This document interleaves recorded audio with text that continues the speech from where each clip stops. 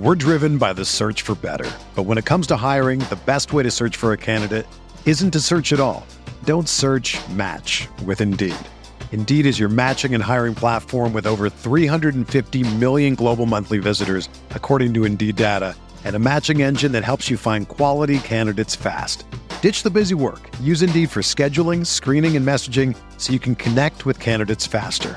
Leveraging over 140 million qualifications and preferences every day, Indeed's matching engine is constantly learning from your preferences, so the more you use Indeed, the better it gets.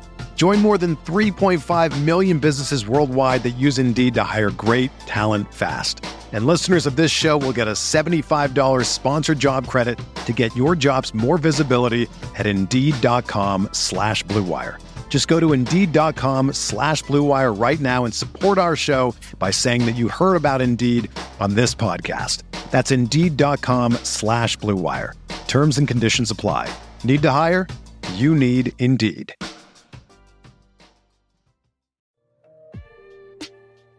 Arizona, Colorado, Indiana, Michigan, New Jersey, Tennessee, and Virginia.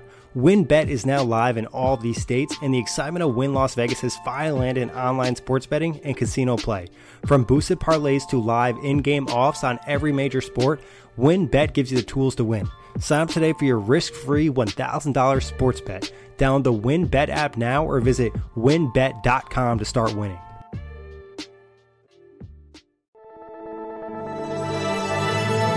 Blue Wire.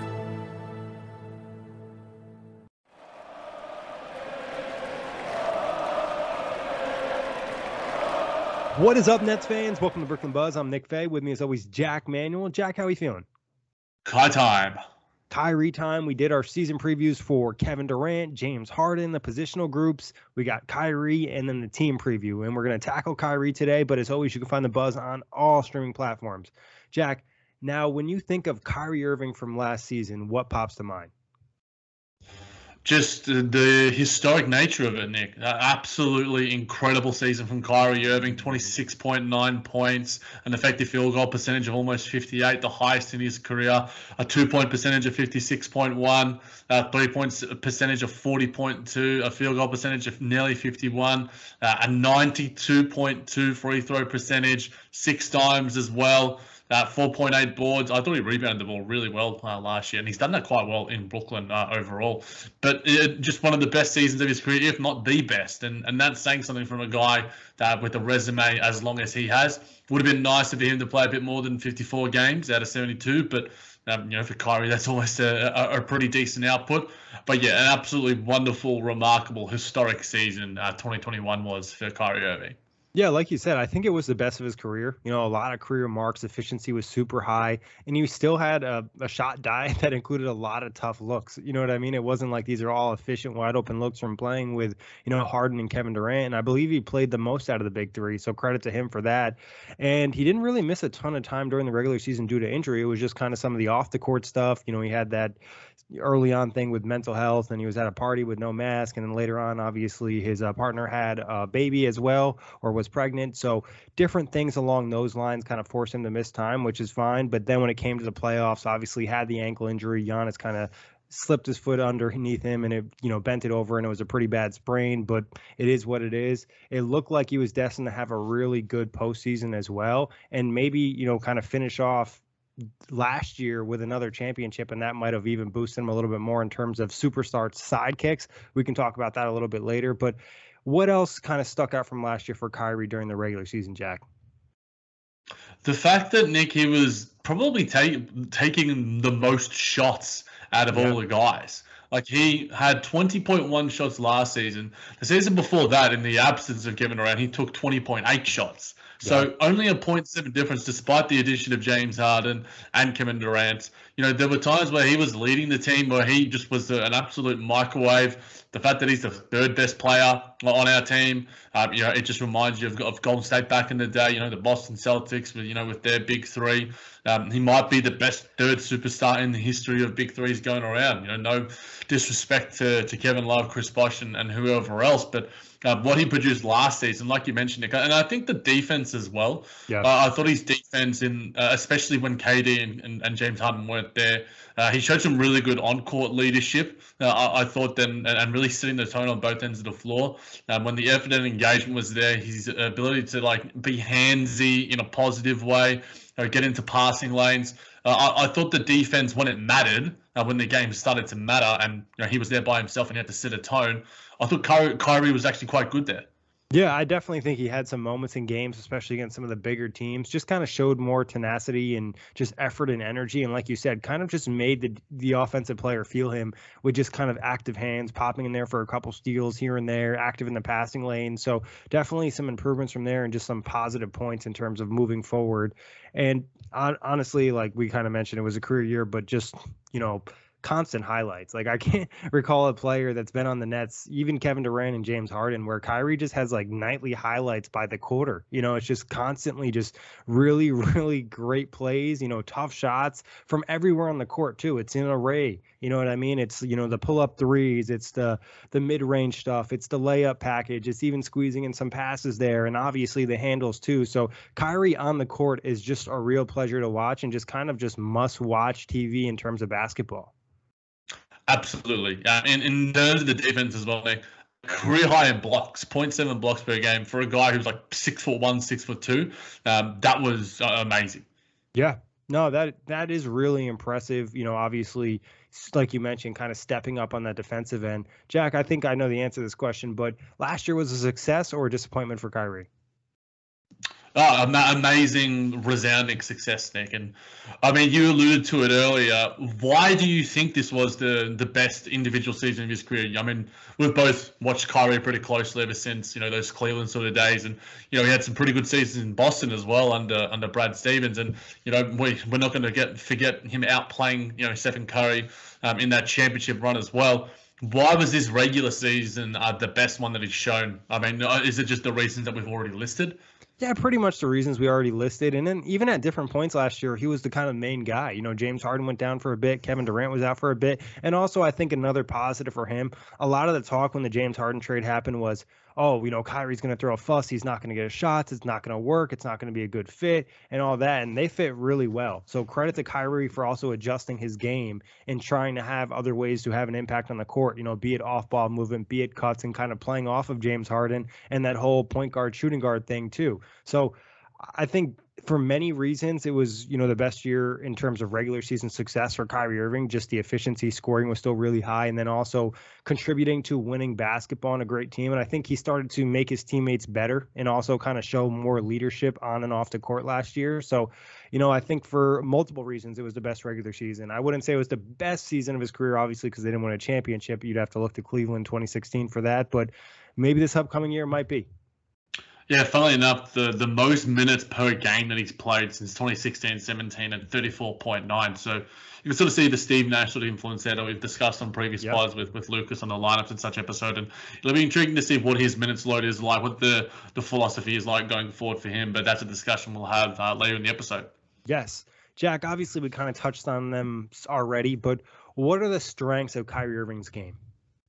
Look, I've got a lot here, Nick, and bear with me. Having to listen to this Australian voice on a near daily basis. What I wrote down in my Google Doc was an artist on the basketball court, filthy and gorgeous handle, incredible shooter, and shooting form from all areas. I think, in my opinion, whenever we see like those tweets that are going around, who's the best shooter, who has the best shooting form? Kyrie is, for me, probably number one. Maybe even more.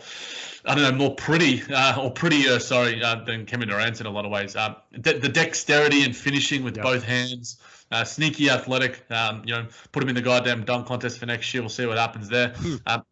He can be engaged defensively and have a real impact there on nights. And just truly incredible footwork and a really nice first step as well. There's probably few players in the game that use the glass as well as he does and reads the angles and just has that, basketball geometry knowledge like he does. And as I alluded to a little bit earlier, sneaky good at picking some pockets and getting those passing lanes. Yeah, I summarized it a little bit quicker than you did. I said anything scoring related, on ball or off ball. You know what I mean? Like they're literally a strength of his. Any basketball skill on the offensive end of the floor, he's good at. You know what I mean? And obviously people will be like court vision and playmaking. Well, that's more of like a natural talent in terms of seeing the floor. You know, I think maybe you could talk about in the weaknesses, but I think he's a very capable passer as well. But like you said, Jack, just really ability to score in any way possible and have an impact on the offensive end, unlike, you know, many players in this league. And there was a lot of arguments last season, you know, arguably the most skilled player in the NBA. And I thought also last year his conditioning was really good. He looked like he was in elite shape. You mentioned some of the dunks. He looked a little bit quicker. You know, obviously it's not like he's over 30 or anything like that, but just kind of entering the prime of his career, he really looked just like the best version of Kyrie Irving in a lot of different ways. And like you mentioned too, defensively, quick hands. I think his feet are pretty quick, has a good understanding of the game, just so many different things in terms of basketball skill and what he does and just the way he kind of plays the game. It just really sticks out. And like you said, we could kind of break down the list for almost an hour in terms of like the individual details of his skill, just from the array of handles he has and the different ways he can score on a basketball court. Like you might see Kyrie Irving score, you know, 15 field goals in a game, and they all might be completely different field goals. You know what I mean? You might not see two of the same shot just because he has so much in his bag and so much in his package. So really a lot of strengths for this guy. But if you were talking weaknesses, what sticks out, Jack? Before I get to weaknesses, your boy Mike James will be happy about the fact that maybe he's the most skilled player ever. He'll be obviously listening over in Monaco right now. I'd be happy to hear that. Finally, something that Nick Fay and Mike James can agree on. In terms of weaknesses, Nick, I basically had to pick and roll defense. You know, he can get really attacked there when he's not focused or engaged on that end of the floor. And there are times when he can hijack the offense a little bit. Now, the Nets have such great isolation scoring in general. When you've got James Harden and Kevin Durant next to you, the only two players in the game who might be better than him, other than, you know, probably like a Damian Lillard or a Stephen Curry, it just shows that, you know, his awareness sometimes can be, you know, not on point. But, you know, those moments are generally few and far between, but they do happen. And so those are the two things that I did pick out. And I'm not really one that does say, like, you know, he's not, he gets tunnel vision. He's like too much of a scorer, like he's a Jordan Clarkson or Cam Thomas to sort of compare to a guy that we currently have on the roster. I just think that it's the pick and roll defense and getting a bit shot happy sometimes. Yeah, and on the pick and roll defense, I think it's kind of correlated to size because he'll get cleaned up by a screen. You know what I mean? The screen will take him out of the play, and he's in a position where he can't even trail. So I think that's probably a weakness in terms of the defense. I think defensive consistency, too, like we kind of talked about. He'll turn it up for the big games, the big matchups, but occasionally you'll have, you know, a rough game where he's not really putting a ton of effort in on that end of the floor. And like you said, some of the bad shots, and it's really hard to complain about this because he can hit them, and he can hit them at a really high rate. Like we're talking about a guy who just had a 50-40-90 season, and I would say 25% of the shots were probably quote unquote bad shots, and he still was able to hit them. But again, like you said, when you're playing on a team with Kevin Durant and James Harden, but also some of the other role players like a Joe Harris, you know, a Blake Griffin, these guys that can also contribute too, I think it's important to realize that offense can be easy sometimes. Like you don't have to make it so hard. Obviously, he's capable of doing that, but given the guys on this team, sometimes it's just easier to move the basketball or play off of your teammates. Yeah, when there are sets and movement actions, the Nets are generally unstoppable. Yep. Now, they're pretty unstoppable when the three of those guys do ISO anyway. But I guess it's the timing, the nature of those isolation possessions. You know, is the clock winding down, you know, 8, 7, 6, 5, 4, 3, 2, 1, or is it, you know, still in the 20s and the late teens? So I think that Kyrie can make the bad look good, and he's done that and made a goddamn career out of it, as you alluded to with his skill and shot making ability. But there's times, and for me, it's not necessarily like you know, do that in the first quarter, do that in the second quarter. Yep. It's just times in like the fourth quarter where it's just like, my dude, KD's like got the last 10 points. Like feed the dude in the post and let him just keep cooking. Yes, I think. Does that mean that Kyrie's a selfish player? No, I just think that sometimes it's an awareness issue, and you know, there's a few mouths to feed, and all three guys are hungry, and all three guys can produce at a high quality level when the moments do matter. Yeah, I think some of the shots that popped in mind when you mentioned that, Jack, is kind of just like pull up threes in the fourth quarter sometimes early in the shot clock where, the team might be down a couple points and he tries to get it back like so fast where it's like, we have time here, run the offense, run a set, give it to KD, give it to James Harden, wherever it might be, just kind of relax for a second instead of just trying to be like so high sprung and trying to get that basket right away. But anything else in terms of the weaknesses? No, Nick, and I just wanted to point out in terms of the assists, the last 3 seasons of his career, six assists per game last season, 6.4 the season before, and 6.9 in his final season in Boston. So basically across his entire career, it's 6 assists or more for Kyrie Irving. And there's times in 15-16 where it was 4.7, obviously playing alongside LeBron James, who's generally going to be the main ball handler and facilitator. Kyrie makes the right play when it needs to be made. And I think on a team like the one that we do have right now, Joe Harris kick out passes, Bruce Brown cuts and all those sort of dudes. James Harden, Kevin Durant, James Harden obviously, Kevin Durant as well, and Kyrie Irving can all make the right pass at the right time. Yeah, and that's a great point, Jack, because it's not to say that he takes these bad shots all the time. Like we saw numerous times in the postseason, he made that extra pass where he might have had an okay to good look, but then he got maybe an excellent look for Joe Harris wide open in the corner. So things along those lines. And I think that's something that he's kind of improved on as he's grown as a player. But where would you like to see him improve this upcoming season? Look, for me, Nick, it's the elephant in the room, and it's a pretty big elephant. It's availability now. Yep. And the reasons, I guess, behind that availability. I don't care, for me, last season, I was a massive advocate for taking time off for those mental health reasons. We've been big advocates for general mental health and well-being on this podcast and on the Blue Wire and the OTG network. But the other reasons behind, in terms of seeing him partying with the maskless and what's happening now with the vaccination status, I don't know, and part of me is getting beyond the point of caring about the questioning and stuff. I just want to know when it's the extracurriculars and everything behind that is resolved. And if Kyrie takes 10 games off this year because he wants to take paternity leave and be with his partner and be there to support her, cool, go for it.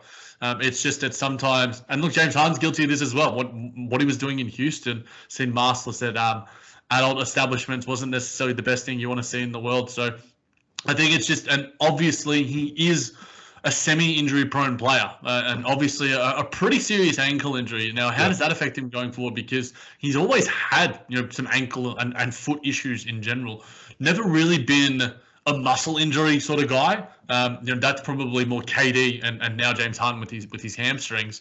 So I think that how the Nets manage him going forward, the load management that pertains to Kyrie Irving specifically, how they keep those ankles nice and fresh. The Kyrie 8s are looking pretty good. I know that he's enjoying them now. I'll probably have to cop a pair soon enough too, but availability is the number one thing, Nick, and availability is going to be the massive reason why the Nets are going to win or lose this year's championship. And it's not just Kyrie, it's KD and it's James Harden as well. Yeah, and that's probably the main reason they weren't able to achieve the goal last season. Guys weren't available, and that was due to injury. I think to summarize kind of what you're saying, Jack, I just say reduction of the drama, just the off-the-court stuff that's not needed. Just be direct and to the point. Obviously, the media picks on him, but he gives them reason to. You know what I mean? There are times where he just kind of makes a fuss about things or is just constantly in the headline. Obviously, this whole vaccine thing has been an ongoing thing for a couple weeks now. Like you said, hopefully we have a solution by opening night, or at least we know what to expect in terms of, okay, he's going to get the vaccine, he's going to play every game this year in the playoffs when healthy,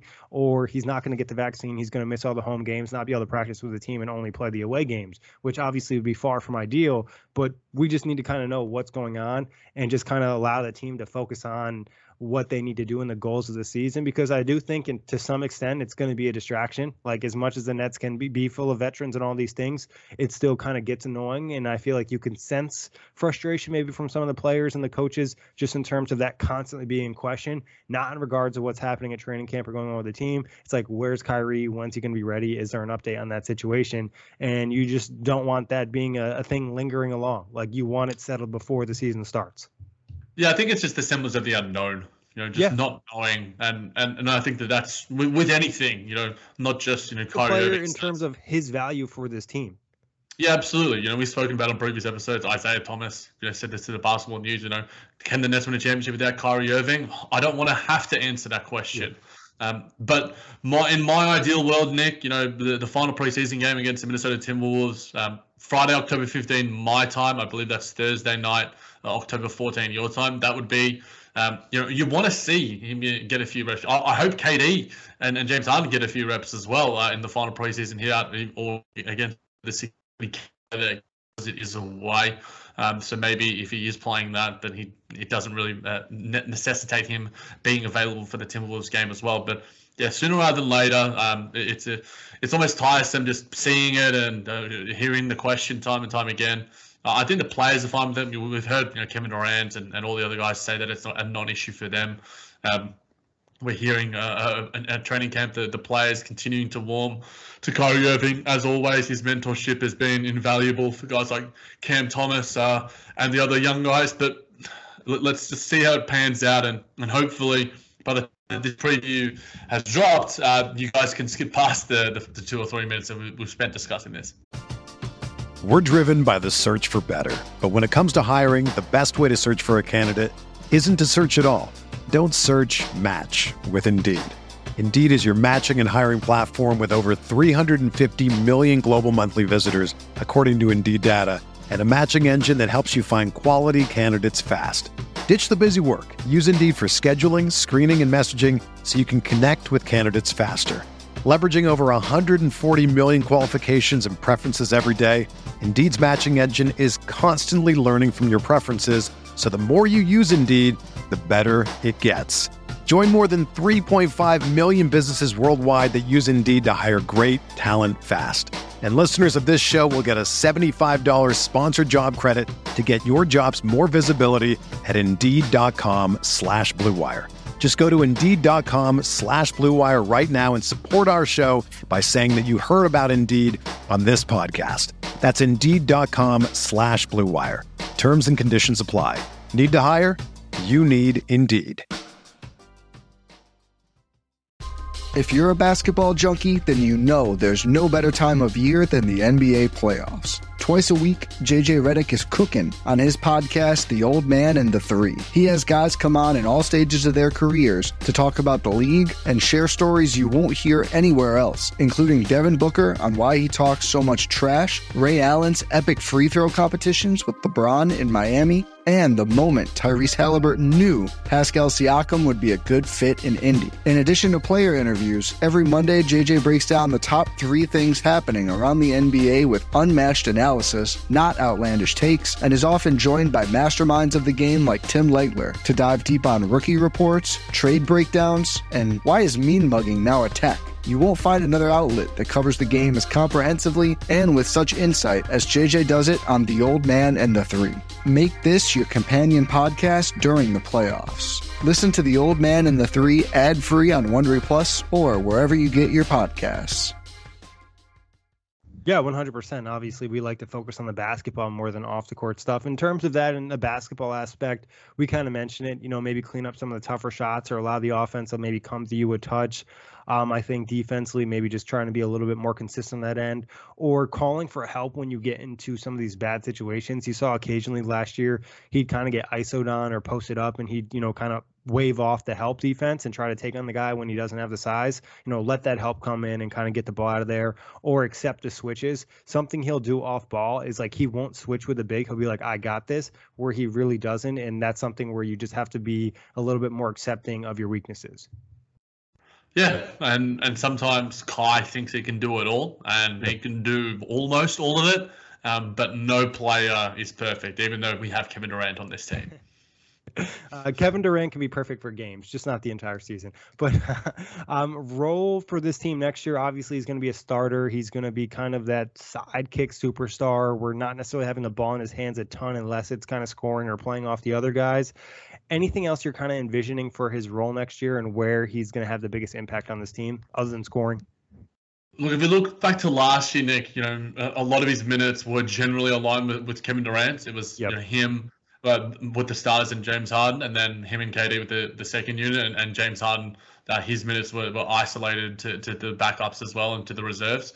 I'm wondering whether that does continue or whether Steve Nash does experiment with, Kyrie Irving and James Harden lineups or Kyrie Irving solo lineups. there will be, I mean, we obviously did see that because of it was forced upon them because of injuries and load management. But the success the team can have with Kyrie Irving by himself is pretty good. It's just going to be, where it goes going forward. What is his role going to be like in terms of, I don't know, do you expect, Nick, in an 82-game season, Kyrie Irving to play 70 games or more this year? I think that's when talking about his role and speaking about availability, harking back to that. What do you think the over-under is on the amount of games that Kyrie Irving will play this year? Yeah, I think it's unlikely he plays in the back-to-back, so that's kind of like 10 off the top, if not more. Well, I think that's around how many the Nets have. And then obviously, I think every NBA player for the most part suffers a sprained ankle or something along those lines throughout the season, so maybe dock off another 10 games. Maybe we're looking, mid to low 60s if I had to guess, and I think I'd be fine with that. That's kind of around the average that he typically plays, recently. Yeah, look, and it's when you're looking at last year, he played 75% of the games. So if you're going to do, and he hasn't played more than 70 games more than 3 times across his career, across his 10-season career. The last time he played 72 games was in 16-17 in Cleveland, 67 in 18-19 in Boston. If you let me do 0.75 times 82, and let's see what that gets out to. I'm literally doing an online calculator now. I'm not that smart. 62 games, 61 and a half games. So over under 60 games, I'd probably go just over. I hope he's available. 63. Yeah, look, a part of me, my ideal number for Kyrie would be 65 to 68. I think that's a nice availability for him, and you at the start of the year, get his legs under him. Obviously, he's likely to be an all-star, as will James Harden and Kevin Durant. So you need to find ways to rest them. And I think that, I can't see more than 67, 68. I think that if we see 70 this year, but he has also said, in Instagram Q&As and all this sort of thing, that, he's up for his biggest season of his career. He's motivated, all these sort of things. We're not going to discuss the possibilities of, only playing 41 games. That's just a stupid discussion to have. But in an 82-game season, I will go, what's your number, Nick? I'll go with 64. I'll go with 63. It's like the price is right now. Well, you said over and under at 62, and just 63 just feels like it's going to be the right number. 63 seems, it's not really a round number, but neither is 64. So, if you guys have different feelings or you think we're being a bit harsh on Kai in terms of his health and availability status, feel free to hit us up, at the JMOJBT, at Nick_Faye. So it'll be interesting to see how it does all pan out with his availability, because it's always been an issue. It's like him, Anthony Davis, these sort of guys that are sort of not the 1A prime superstars on teams. And even Paul George now having to take the mantle of the sort of lead superstar. And like you said, Nick, we could come out in this season. He plays 70 games. He's more available than Kevin Durant and James Harden. I would not be surprised at that. I'm trying to balance all factors in like you alluded to, that there's likely to be a sprained ankle here or there, a rolled ankle, a load management night here or there. I think he'll play some back-to-backs, at least the home ones. Like if you're going up against New York and then Brooklyn and you're back home against the team, then I think he could play those ones. I think he'll play as high as 69. Nice. But I think... And maybe as low as, in those mid-50s. Yeah, I think that's fair. Obviously, there's so many different variables, and obviously, like you mentioned, he's had health concerns, had other off-the-court stuff, so who really knows? But in terms of availability during a game, how many minutes do you anticipate him playing a night? Yeah, look, it's interesting because as I alluded to just then, 34.9 minutes, the most since his 16-17 season where he played 35.1. And the season before that, he played even less at 31.5, which was the least since his rookie year. Now, in ideal world, like you've alluded to before, the Nets are blowing out teams, Golden State, Milwaukee style, and he can play 32 minutes a night. But I think it's going to be, I'm going to steal ideas from someone smarter than me, what Lucas Kaplan said, that the minutes will be in the 33 to 35 range, but the load management will happen like you've sort of mentioned there. So I'll go with late 33 and a half. Yeah, I'll go with 34. I think around last year, I think it'll be same scenario. And overall, Kyrie maintained his health throughout the season and throughout the postseason. It was just kind of an unlucky event. Like we talked about, Giannis's foot slipping under there and just bent it the wrong way. There's not really much you can do about that. You play 50 minutes a game. That's not really going to change if you sprain your ankle in that situation. So I think 34 minutes. And like you said, there's going to be some load management in there, like we alluded to with the game count. But Jack, give me a prediction of his stat line. I guess I'll look at what he produced last year, and I think that he could be the team's highest scorer again. I think it'll be 26 points. I reckon it'll be 5.8 assists. I don't want to give it 6 because I think Harden, if he's more available, will get an extra 1 or 2 there. He, like we alluded to in his preview, he could have anything as high as 12 or 13 assists a game. And for me, the efficiency is the funny thing. Can he replicate a 50-40-9 a year? I don't see why not. You know, it's if you have the other guys there more available, then it's only going to lead to easier shots for you. And he is one of the best free throw shooters in the league. I think of him. I think of Stephen Curry. You think of a guy who's now coaching our team in that respect, in Kyle Korver in a historical sense. So I think that, and Steve Nash as well. You know, the last 2 seasons, he has shot identical free throw attempts, you know, in 92.2. I guess as a little tidbit, Nick, in terms of the attempts from the free throw line, getting to the line, you know, we know Kyrie Irving is a wonderful mid-range shooter and has, you know, really great dexterity with both hands in terms of his finishing. Do you want him to get there more? Because, you know, funnily enough, his career high was 2 years ago at 5.1. That came last year to 4.0. Where do you want that number to be? Do you want him to be more aggressive? Do you want the Nets overall to be more aggressive? Because the efficiency when any of our 3 guys get to the line, it's threes and it's free throws. That's the most efficient level of basketball that you can play. But you know, their mid-range shooting is also absolutely insane as well. Yeah, and obviously when you shoot free throws, it allows the defense to get set up and kind of makes things a little bit easier on that end of the floor. I mean, I think during the regular season, I don't really care as much, you know, 4.5, whatever it might be. When it comes to the postseason, getting to the free throw line as aggressively as you can, I think is more important. Obviously, you're not getting as many calls, but I think also, you know, getting more contact, especially with the bigger bodies in the paint, can lead to more injuries. So I could understand why you may be a little bit less aggressive during the regular season, but then when it comes to games that matter or big situations, you might attack the paint a little bit more. So I think anything in around the 4 range is cool with me. And in terms of the efficiency from the free throw line, I wouldn't be surprised if it's the same number again. Yeah, no, I can't see him shooting anything less than 88% from the free throw line. Yeah, there was ones where I think he's gonna be the best free throw shooter on this team. You know, when the technical fouls come, give that ball to Kai. KD is amazing, but KD was, and I mean, we spoke about, I think it was like 87.5%. I'm like, I thought it would have been less because there just seemed to be the timing of it. And look, I think that's one thing Kevin Durant did really, really well in terms of his aggression to get to the line. I think his 3-level scoring was the best of any of our guys last year. James Harden obviously has the volume from 3, the wonderful quick floater that allows the lob throw as well. And Kyrie Irving rivaled Kevin Durant as a mid-range shooter and as a tough shot maker as well. But Kevin Durant's 3-level scoring is basically what you want out of any NBA player. And obviously he has the size and the capabilities to that, but Kyrie Irving has the capabilities as well, because I think he's quicker and lighter on his feet, I think, a little bit more than Kevin Durant. His handle is obviously the best that we've ever seen, I believe. So that just gives him an advantage to attack a little bit more. But I think these guys are also just incredibly savvy and intelligent players when it comes to offensive basketball, and they take what the offense is giving them. They know what shot is available to them, so they don't need me to tell them, get to the line more. Some dude with a weird Aussie accent at Barclays Centre yelling out to Kyrie Irving. Maybe he'll be happy to hear an Aussie accent because the man is an Australian citizen. At least his birth certificate says so. So, I think you made a good point, Nick. I think it's about the timing of it, and as long as the right mentality is there, the numbers will take care of itself. Yep, I agree, Jack. And in terms of my stats, I got around 25, 5, and 5. And I think he's going to replicate the 50, 40, 90 season just because I think this year will be easier.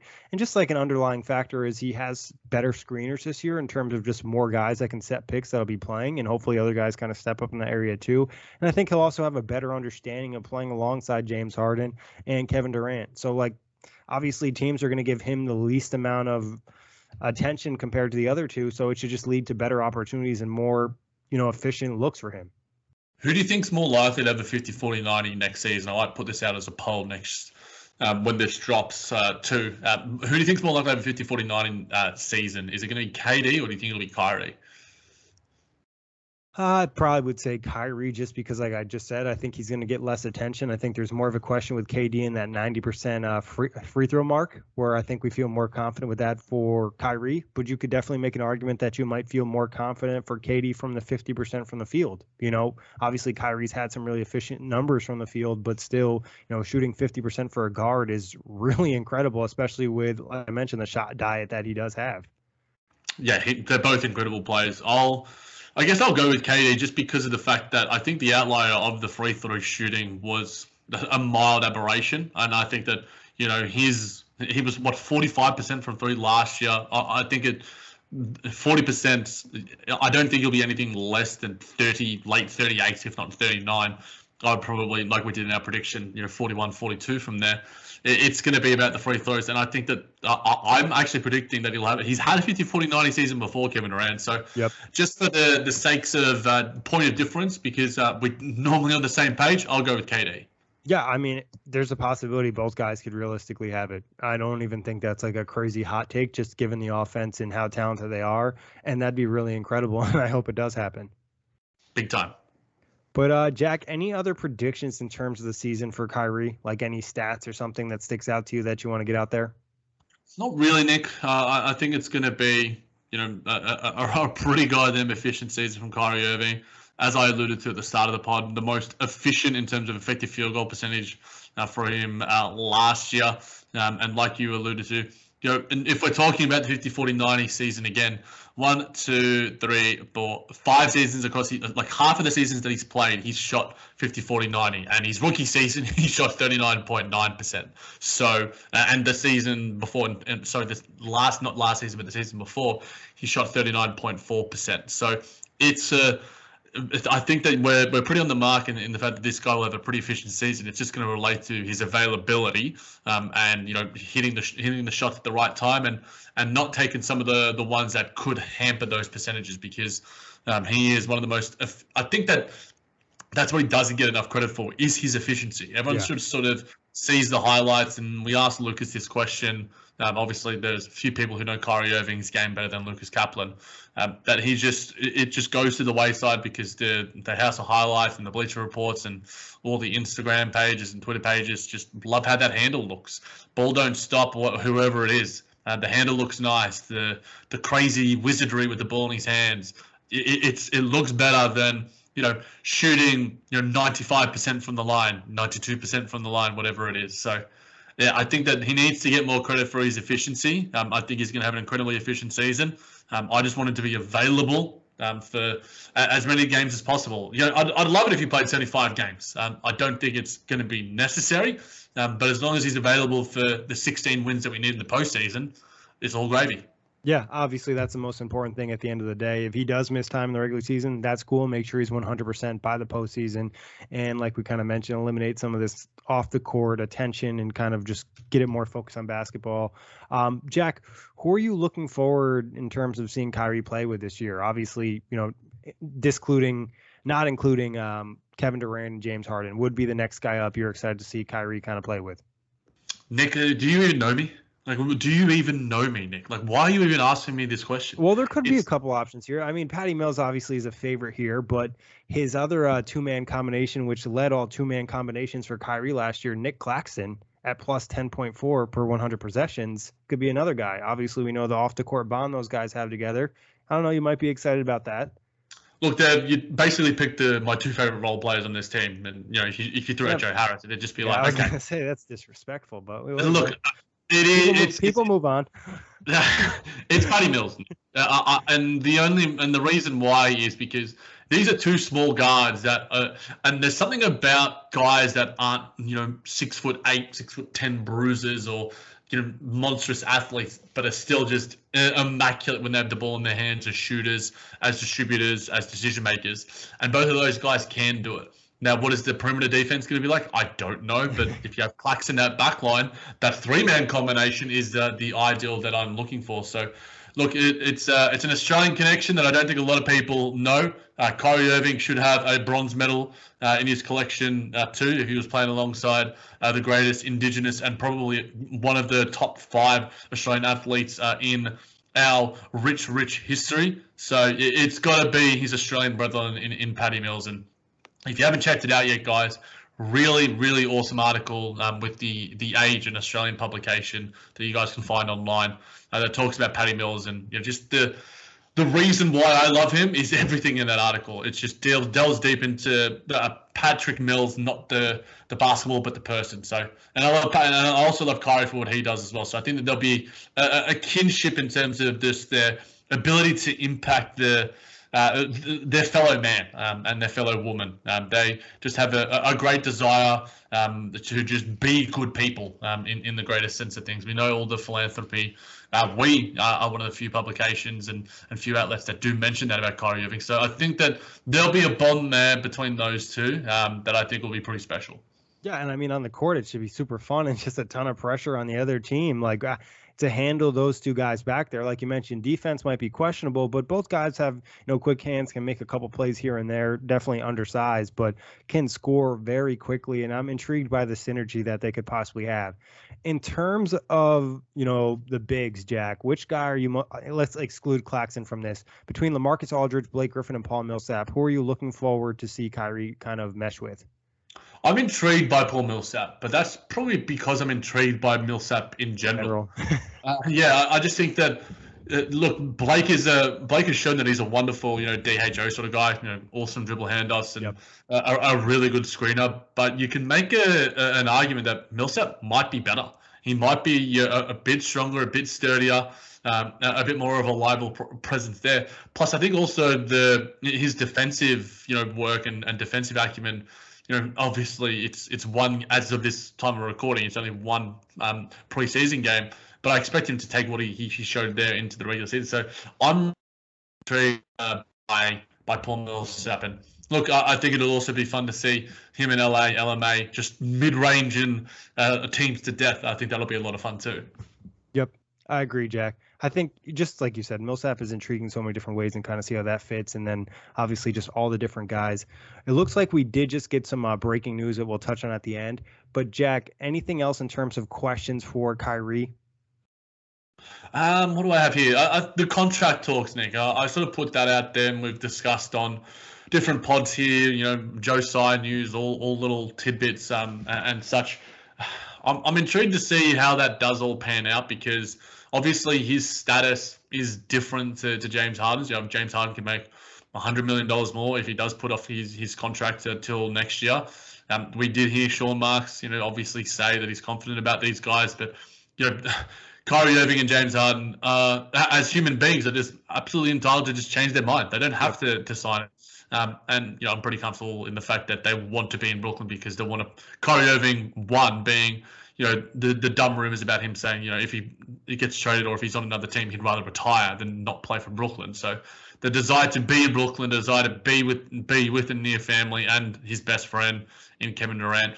I think that the contract talks will sort themselves out, but there's obviously some things behind the scenes that need to be sorted first. So if you were to bet your house on it, I don't like doing the gun to your head thing, but you know what? I'll put a gun to your head, Nick, because I don't know you annoyed me a little bit today on this pod, telling me that I'm not liking Joe Harris or I like Paddy Mills too much or whatever, asking me dumb questions. Gun to your head, Nick. Who signs the extension? Loyalty, first? Jack. Loyalty. I don't know. I hope you don't throw me to the side like Joe Harris. God damn. Yeah, I might have to go to The Athletic or some other podcast network to get out some other co-host for me, or maybe an Australian. Who knows? There might be some other fans out there.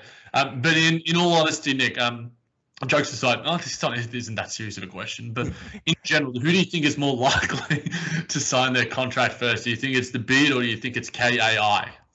Yeah, I think both guys aren't going to sign the extension before free agency because I think both guys could end up getting more money. I feel more confident with James Harden signing this extension because I also think that there's a possibility where the Nets might not be interested. If Kyrie does not get vaccinated and only plays half the season and continues to have this lingering, problem all season long, I think it could definitely rub Joe Tsai the wrong way, who we kind of mentioned had some strong comments about it a few days ago. So I think that's definitely correlated. So at this point in time, I feel more confident with James Harden. If Kyrie's vaccinated, I think it's pretty even. Yeah, because I think we go by what James Harden has said.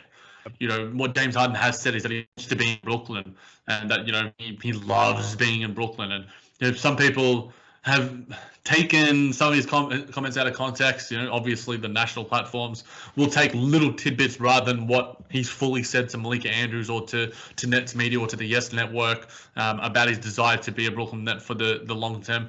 Whereas when Kyrie was asked about it, you know, he was pretty dismissive of it in the Nets Media Day. So, you know, if it was a question that I thought had a pretty easy answer, but I think it was just the general nature of what the interview and the environment that surrounded it that probably made him a little bit dismissive of it. So, yeah, I think the bid is probably the right answer, Nick, but it's so many things can change with this team, you know, in an instant and quite rapidly. So wouldn't be surprised if Mr. Andrew Irving signs on the dotted line soon as well. Yeah, I mean, they could be connected. I mean, he could get vaccinated tomorrow and sign the contract extension tomorrow. Like, that's not out of the realm of possibilities. And like you said, no guys can change your mind. I feel pretty confident, though, that this big three will be sticking together for the most part, and we're going to be seeing them in Brooklyn for a long time. But, Jack, any other big questions surrounding Kyrie or anything that you want to kind of discuss narrative-wise? Now, all the questions that I got here, Nick, in terms of like issues beyond basketball, can he replicate the season from last year? Will the media attention on him be as great? I don't really want to discuss that one. Will he silence the naysayers? Look, there's a lot of just general sort of talking head sort of stuff that I think takes care of itself. But I'm just to speak about the basketballer of Kyrie Irving and to just hark back to previous experiences. Been lucky enough. One of my great and most fond basketball memories of being at Barclays Center is seeing Kyrie Irving, you know, duel one-on-one with Brandon Ingram in a performance that, you know, in a game that probably shouldn't have been as close as it was, but it was just a wonderful game to just be at. And the oohs, the ahs, and I was expecting Kyrie Irving to hit everything. And, you know, in my preparation for this pod, you know, a couple of nights ago, going through some of the highlights from last year, and the way that he just makes defenders look foolish. And then obviously, you know, what he did against Chicago in that little burst, which was one of the most efficient and crazy first halves and halves of basketball that I've ever seen. He's a special player, Kyrie Irving. So I don't take for granted that he wears the number 11 for my basketball team. Yeah, I mean, I was lucky enough to see his first game as a Net against the Timberwolves. Obviously, the Nets fell short in that one, but still a really great performance. And like you mentioned last year, just a ton of highlight plays and just a lot of big moments, and also just some big moments in the postseason too. Obviously, he had the injury, but he still was playing really well and looked like he was going to have another big postseason. Jack, in terms of that, what would the championship mean for Kyrie Irving if he had, you know, I don't think he'd have the historical postseason he had with the Cavs unless there was an injury or something along those lines, but he could still have a very good postseason, high efficiency, and just kind of showcase his impact on winning basketball. What would that mean for him if the Nets won a championship with him playing a high level of basketball? Yeah, look, I enjoy the legacy talk because we've got three guys that are bona fide first ballot Hall of Famers. Yep. And Kyrie Irving is one of the most talented guards. And I think what his legacy is going to be, Nick, is I think clutch play is part of it. I think that, you know, some people sort of say, well, you know, no player has gotten more credence and kudos for one playoff series than Kyrie Irving has. I totally disagree with that in terms of his efficiency. And I think, like we alluded to earlier, it's the biggest stage and the biggest shot and the biggest game of the season. It is. And it's not that he hasn't performed in other postseasons as well. It's just like, yeah, I think that him doing some dumb things in Boston in the postseason against Giannis and such probably leaves a somewhat sour taste in your mouth. But he is an absolutely clutch performer. And I think it'll be, I mean, people look at the rings, Nick, but I don't necessarily think he needs that to enhance his legacy. Obviously, it would, you know, winning and making a footprint. And I think it would be a disappointment if the Nets don't win one this year or next year or in his tenure as a Brooklyn Net. I just think that his impact and what he will be remembered as in terms of legacy and such will just be just as one of the most aesthetically pleasing players to ever step foot on the court. You know, you look at the Allen Iverson impact, you know, there's obviously a lot of comparisons there and the sort of cultural impact that he had on the game. I don't think Kyrie Irving has the same cultural impact because, you know, Allen Iverson was just the style that he brought. But Kyrie Irving has he's an individual in a similar sort of way. and that sort of individuality, that uniqueness that he brings to not only what he does on the court but off the court as well, is what I think he will be remembered as. And if he can have another 50, 40, 90 season, Nick, I think that is another tick on his legacy, because I don't know how many have done it, a few times. I think KD's done it a few times. Larry Bird's probably one of the other guys. But if he can continue to show that level of efficiency, that probably gets added more to the narrative that we've spoken about, that doesn't necessarily get thrown around to speak about Kyrie Irving. It is more about the stuff that I alluded to in terms of just the way that he plays the game and the joy that he brings to viewers of his game. And look, this is for the Australian listeners out there, and for non-Australian listeners, YouTube my guy Eddie Betts, an Australian rules footballer, an AFL player for many teams, who had some of the most overwhelming highlights for the sport. That is probably one of my favorites, and the way that he just made crowds smile and leave their mouths open with joy and made them cheer is a comparison that I think that Kyrie Irving does. So shout out to my dude Eddie Betts, and all the Americans and internationals out there. Check out some AFL. Might do a Patreon AFL podcast even in the off season. So, but no, in all honesty, Nick, the joy that Kyrie Irving brings, and I alluded it to with my personal experience. The one thing that sticks out, was it the Minnesota game where he was falling over and he still nearly hits the shot, or was that a different performance? No, that was the Minnesota game. He lost the dribble, kind of fell on the ground, and then almost still got up and hit the shot. And I mean, it hit rim. It looked like it had a possibility. So it's just kind of those type of shots. Just some of the crazy stuff we see Cam Thomas taking too. It just kind of reminds me of Kyrie in a little bit. But Jack, kind of getting to your point on the 50, 40, 90, I think that's a really good point. If he has 2 50, 40, 90 seasons, you kind of are shifting to the efficiency. Like you mentioned, I think there's a few guys, I want to say there's 4 guys that have had multiple 50, 40, 90 seasons. Add Kyrie to that list, that's a big boost for him. But I also think if the Nets were to win 1 or 2 championships and he played at a high level, I think you start to look at him too as one of the best superstar sidekicks, one of the guys that he understands his role. He can't be your number one, but when it comes to playing in these games at a high level, there's not necessarily a ton of guys that you'd rather have. And not that I wish bad will in the Nets or any way of let's say James Harden's underperforming and Kyrie has to elevate to another level with Kevin Durant. I think that kind of continues to add to his case of that quote unquote clutchness or just stepping up in the big moment. And I think that's one thing about Kyrie. Yeah, there's all the off the court drama, but when games are serious and when it's big moments, you can anticipate him stepping up and taking it to the highest degree of seriousness. Oh, absolutely. And I think that he's done that in Brooklyn and taken that to a new level. I just think that he is the reason why we have Kevin Durant on this team. Let's not make any bones about it. They wanted to play together, and Kyrie wanted to play in Brooklyn. He wanted, he's the New Jersey kid. He has the history with this team. He has family ties there. He loves watching Jason Kidd play. So we have a lot to be grateful for, let alone just having Kyrie Irving on this team, let alone the fact that he drew Kevin Durant, who Kevin Durant probably was the big draw card for James Harden. And I think it's an interesting conversation to sort of say, best superstar sidekick sounds derivative in some sense, but it's not, because I'm still calling him a superstar. Yeah, no, exactly. So in saying that, I just love he's in that conversation with Anthony Davis, Paul George, these sort of guys as being the best number 2, number 2A, 2B, whatever you want to call, and that is no small feat. Yeah, I agree, Jack. I mean, it's going to be really fun. Hopefully all the off-the-court stuff gets settled and we can just kind of enjoy another season of Kyrie Irving. But, Jack, we did get some breaking news. Do you want to touch on that? Yeah, I just saw the Blitz Report notification, Nick. I'm confused by it. Maybe you could explain it to me.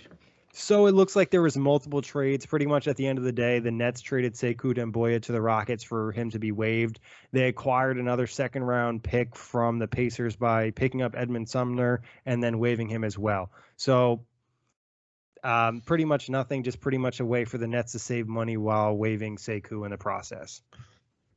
Yeah, I mean, it was probably a discussion point in the season preview that we won't have to really touch on anymore in terms of that 15th roster spot, Javon Carter, DeAndre Bembry, all these sort of guys. Now it's just I'm a little bit disappointed because, I was a certified Sekou stan, but I'll be following him where he does go. And obviously the money, because obviously I think it was like $4-5 million that he would have had to been paid because of his status as a lottery pick. It says that the Nets saved $8 million by going this route. So yeah, obviously, I think that the nice little addition there is getting the second rounder, because they lost a few in that DeAndre trade. So just adding a few more assets, a little savvy trade from Sean Marks, but. Sekou, I'll be watching him. It's weird how like we form such immediate ties to players and fall in love with them in such weird ways. Like, obviously D'Lo and Jared Allen stuff, but I was a Sekou fan. I like what he did in that Lakers performance, and obviously he's got the ties to Kevin Durant too, the friendship there. So he deserves a spot on some NBA roster. If there's a way that the Nets can get him back, and they want to buy out someone else, then please do it. But wherever he is, Sekou, I'll be watching. Yeah, and just to be clear, the Nets traded 1 second-round pick to get rid of Sekou, and they also acquired one in the Edmond Sumner trade. So it's kind of like a one-for-one situation. They're obviously different picks. We also just got a tweet from Woj. Maybe we're getting a little lucky. Obviously, we had some bad luck today, but that's beside the point. Woj tweeted, "The Brooklyn Nets remain unclear on all-star guard Kyrie Irving's ultimate intentions to get vaccinated, have made no decision on whether organization will accommodate him as a part-time player this season. Story soon on ESPN." So... it seems that obviously this is a Kyrie Irving preview. We still doesn't really give us a definitive answer. Still kind of up in the air, and obviously the Nets haven't decided how they're going to react to the situation if it doesn't go their way. The fact that Woj tweets it though, Nick, is something that doesn't fill me with a lot of confidence. And the fact that when Woj does drop his bombs, what he says and how he says it is like, the wording of it and such is what you got to read into. And Woj's ties, I'm pretty sure he's got, him and Sean Marks are pretty close. So I would assume this is coming from the front office. Yep. I think that this might be a tactic to somewhat pressure Kyrie Irving to get the goddamn shot. Now, how that all pans out and what his status is going forward. Look, him being a part-time NBA player, the fact that was even used is, I wouldn't be happy with that. If he's getting paid part-time money, then okay, whatever. Like, you get $20 million or your $40 million. If you're willing to sacrifice that for not getting the shot, then fine. But you are not getting paid $40 million to play 41 games. Like, that's just not the way it is. As much as Andrew Wiggins didn't want to take the shot, he did because the dude knew the financial ramifications of it. So I think that how this pans out, Nick, we might, I'm sure we'll be doing some sort of news buzz in the coming days. And by the time we're doing probably the preseason game and recap and that one, we might have some more news. But I'm not the biggest fan of it. But yeah, I think you can probably judge by my sighing and groaning reaction about how I feel. I think that says more than probably words can. Yeah, I think this is pretty much the Nets applying some pressure here. Like you mentioned, Jack, I think this is from the front office saying it's kind of unclear. The Nets need an answer, and that they might not accommodate him if he decides he wants to go that part-time route. And we really have no idea how that's going to go. Obviously, Players Association and things along those lines in the NBA. And he's the VP of the Players Association. So there's obviously going to be some discussion there in terms of the money amount and things along those lines. So really sticky situation. Hopefully it's resolved by the next time we podcast. I can't even celebrate that I was correct over Sekou not making the team. Not that I don't want anyone to make an NBA team, but I just thought DeAndre Bembry was going to be the guy. Now we have to worry about this Kyrie stuff. And like you said, we'll be jumping onto it as soon as we get some more finalized information, and you can look out for more podcasts this week. But Jack, always a pleasure, even when we're talking about things that we don't want to talk about. And big thanks to everybody for listening. Check the Buzz on all streaming platforms. Whether you're a world-class athlete or a podcaster like me, we all understand the importance of mental and physical well-being and proper recovery for top-notch performance. That's why I'm excited that Unified Healing is sponsoring this podcast. Unified Healing is a new and super innovative global network of wellness centers powered by Energy Enhancement System, or EE System. If you haven't heard of the EE System, you'll want to listen up. This technology promotes wellness, deep relaxation, purification, and rejuvenation. At hundreds of locations across the globe, access to a center is easy and affordable. Interested in experiencing the EE System technology for yourself? Go to unifiedhealing.com/bluewire to learn more and find a center near you. That's unifydhealing.com/Blue Wire. No material or testimonials on the Unified Healing website are intended to be viewed as medical advice or a substitute for professional medical advice, diagnosis, or treatment. Always seek the advice of your physician or other qualified healthcare provider with any questions you may have regarding a medical condition or treatment and before undertaking a new healthcare regimen, including EE system.